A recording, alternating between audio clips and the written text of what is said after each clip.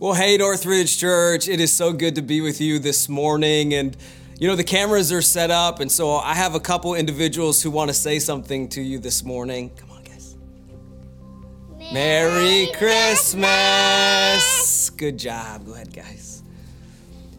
Well, welcome. It's so good to be with you, as I said earlier, and welcome to my home. And I know many of you are sitting around your couch or your table at your home, maybe with some family, some friends, and just kind of chilling today as we do church online. And you might be wondering why we decided to make this move, to make this call, to move all of our services to our online campus. And one of the major reasons is just honestly to give our volunteers a break.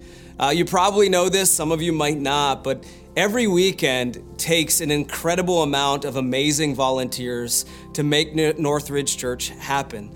Right? We have volunteers serving everywhere, from kids ministry, student ministry, to production, to worship, and every nook and cranny of our church is filled with volunteers. And we thought December 26th, Christmas is a wild season with Christmas Eve services and building up. We thought we'd give our volunteers a break. And so if you volunteer at our church, I'd love to just say thank you. Thank you for all that you do to make Northridge Church an amazing place, to really fulfill more and better disciples of Jesus Christ. Thank you to you, and take today, catch your breath, because a new year is coming.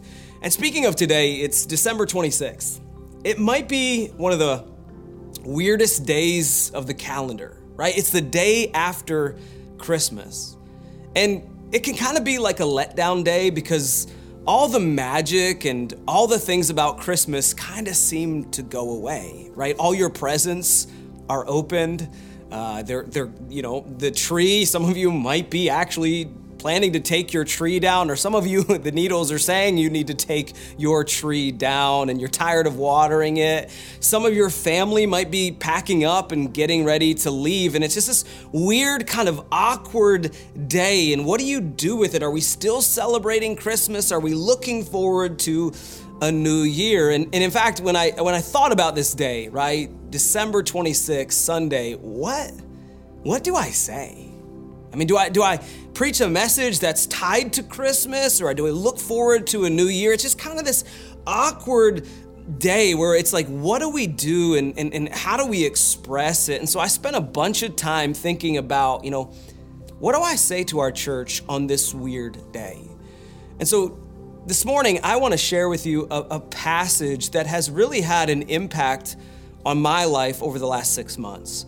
It's actually a passage this last trimester that my community group kind of worked through together. And so if you got your Bibles, I'd encourage you to turn to Psalms chapter 23. Psalms chapter 23. If you don't know the book of Psalms, it's really a book of worship.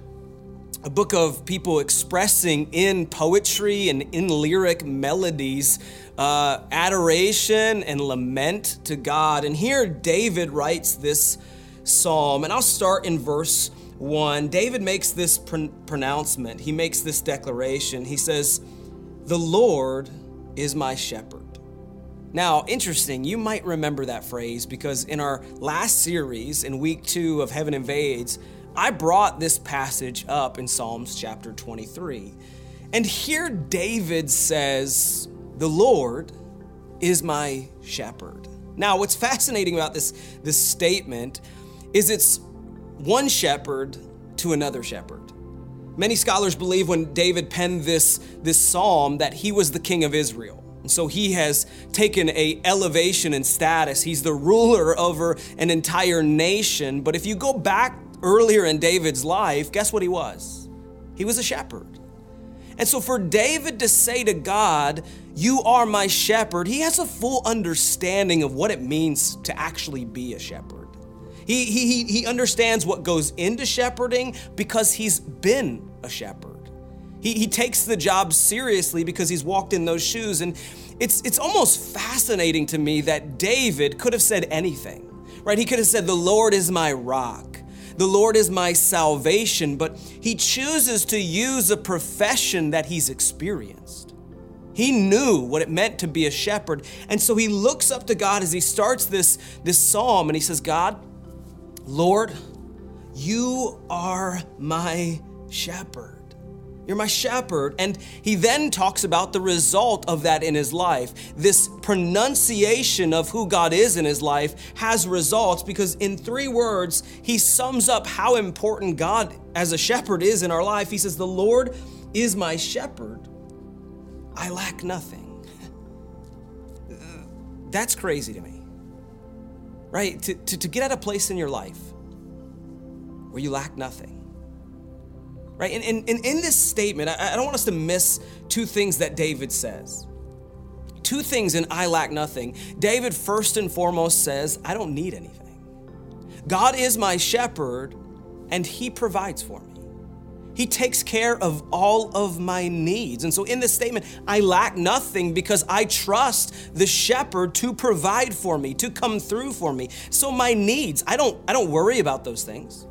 I don't wake up in the morning thinking like, oh no, what am I gonna do? How am I gonna provide? Because that's not my role, right? David says, this is not my role. That's the shepherd's role. And so in this statement, I lack nothing, David is saying, hey, I don't need anything because I trust that the shepherd will provide all that I need. But inside of this statement is another statement. David says, I don't need anything. He also says, I don't desire anything.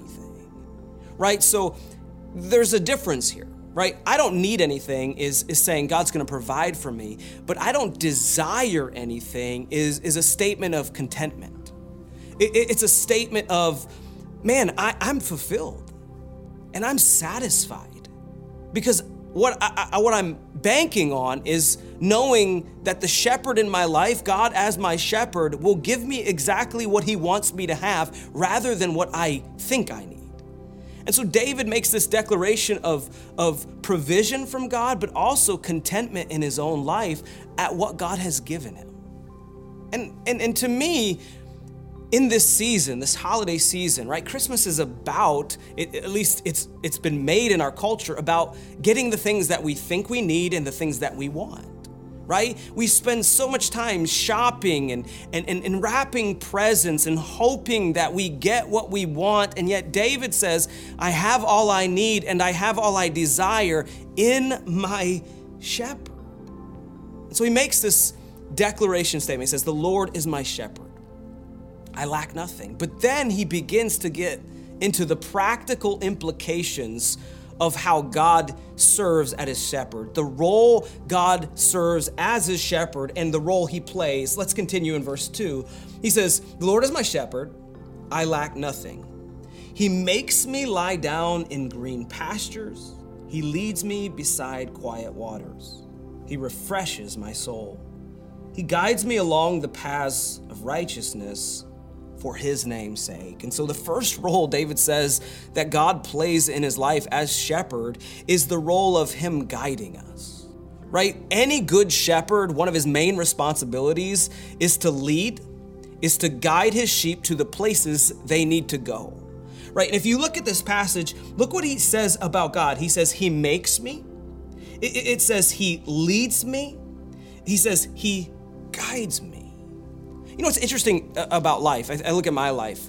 There's places I want to go, places I dream of going.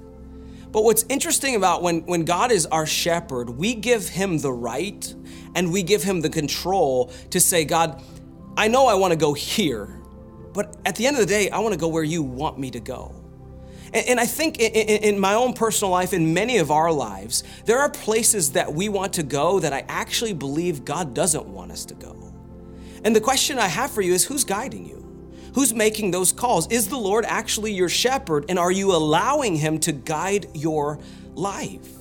Because David says, when God is your guide, when he is your shepherd, here's where he will take you. He will make you lie down in green pastures, right? He will refresh your soul. He will lead you beside quiet waters, right? What we often forget is the places we actually want to be are the places that God will guide us to, right? I don't know anybody who doesn't want to be led to green pastures, who sits like next to quiet waters to have their soul refreshed. And what we do so many times in our life is we try to be the shepherd to guide us to those places, and we often fail. It never leads to the place we want to go. But David says, if you allow the shepherd to guide you, you'll get to the places you want to go. And so the first role the first role of God being our shepherd is he's going to guide us. He's going to lead us. He's going to make us do things that might stretch us, but actually take us to where we want to be. But then David gets even more real. Look what he says in verse 4. He says, even though, even though I walk through the darkest valley, I will fear no evil, for you are with me. For your rod and your staff, they comfort me. You prepare a table before me in the presence of my enemies. You anoint my head with oil. My cup overflows.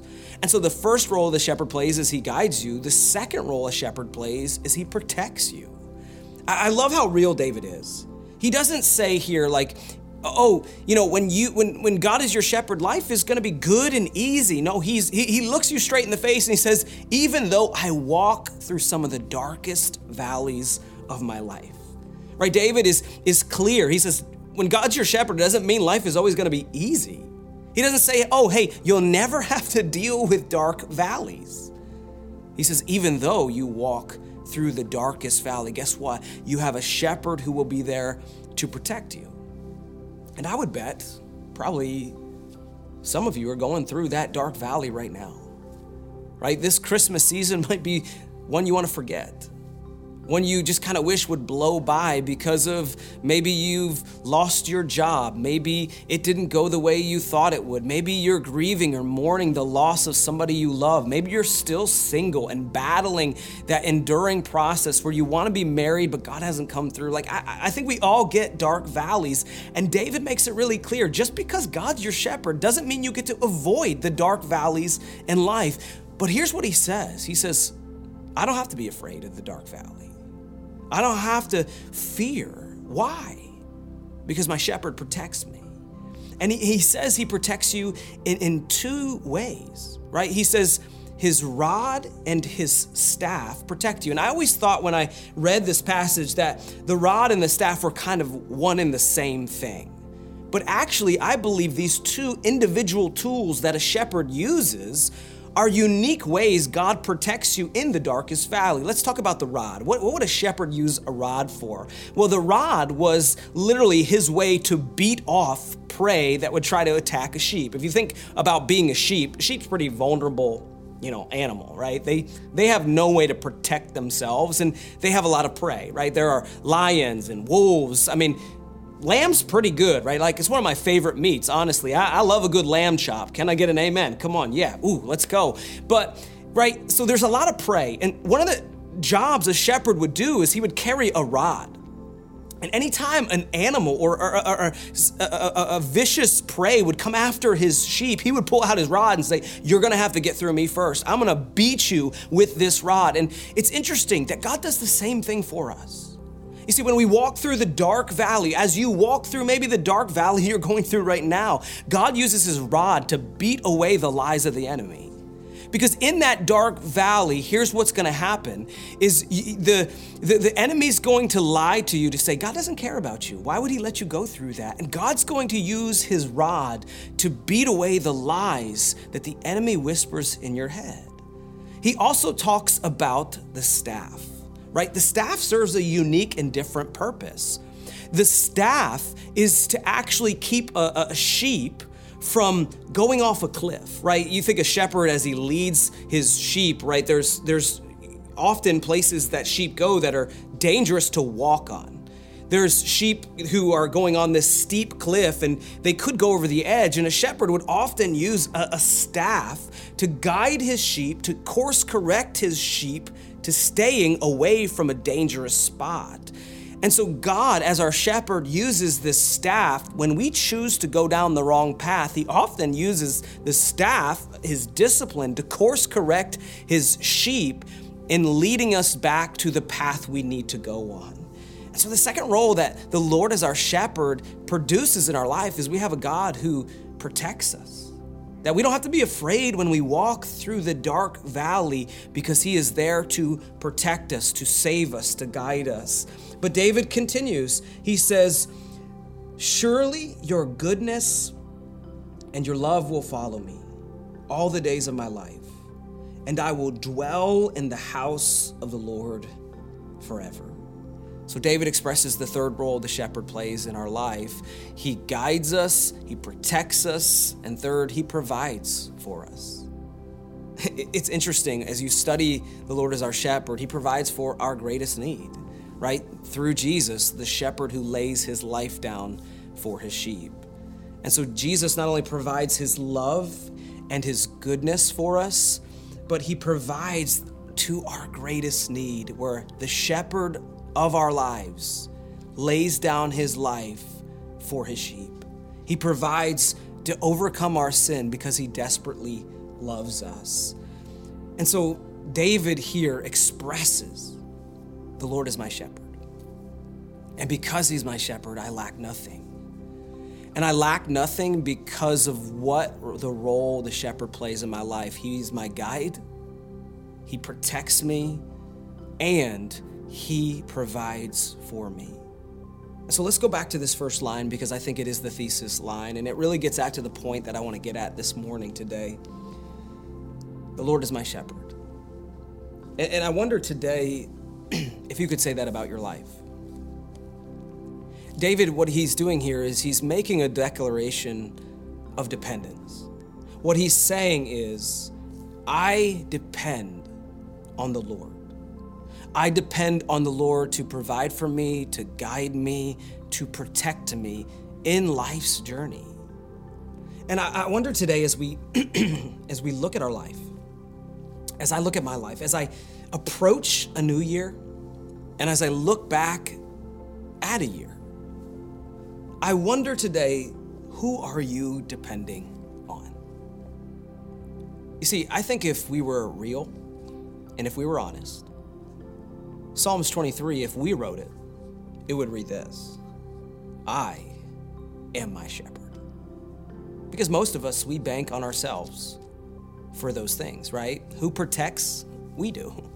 Who provides? We do. Who does the role of the shepherd? So many times in my life, and probably in yours, we serve the role as the shepherd. And David makes it very clear to all of us, that's not our role to play. The Lord is my shepherd. I depend on the Lord. And so, as we head towards 2022, a new year, here's what I'd love for you to do. Here's my challenge for you.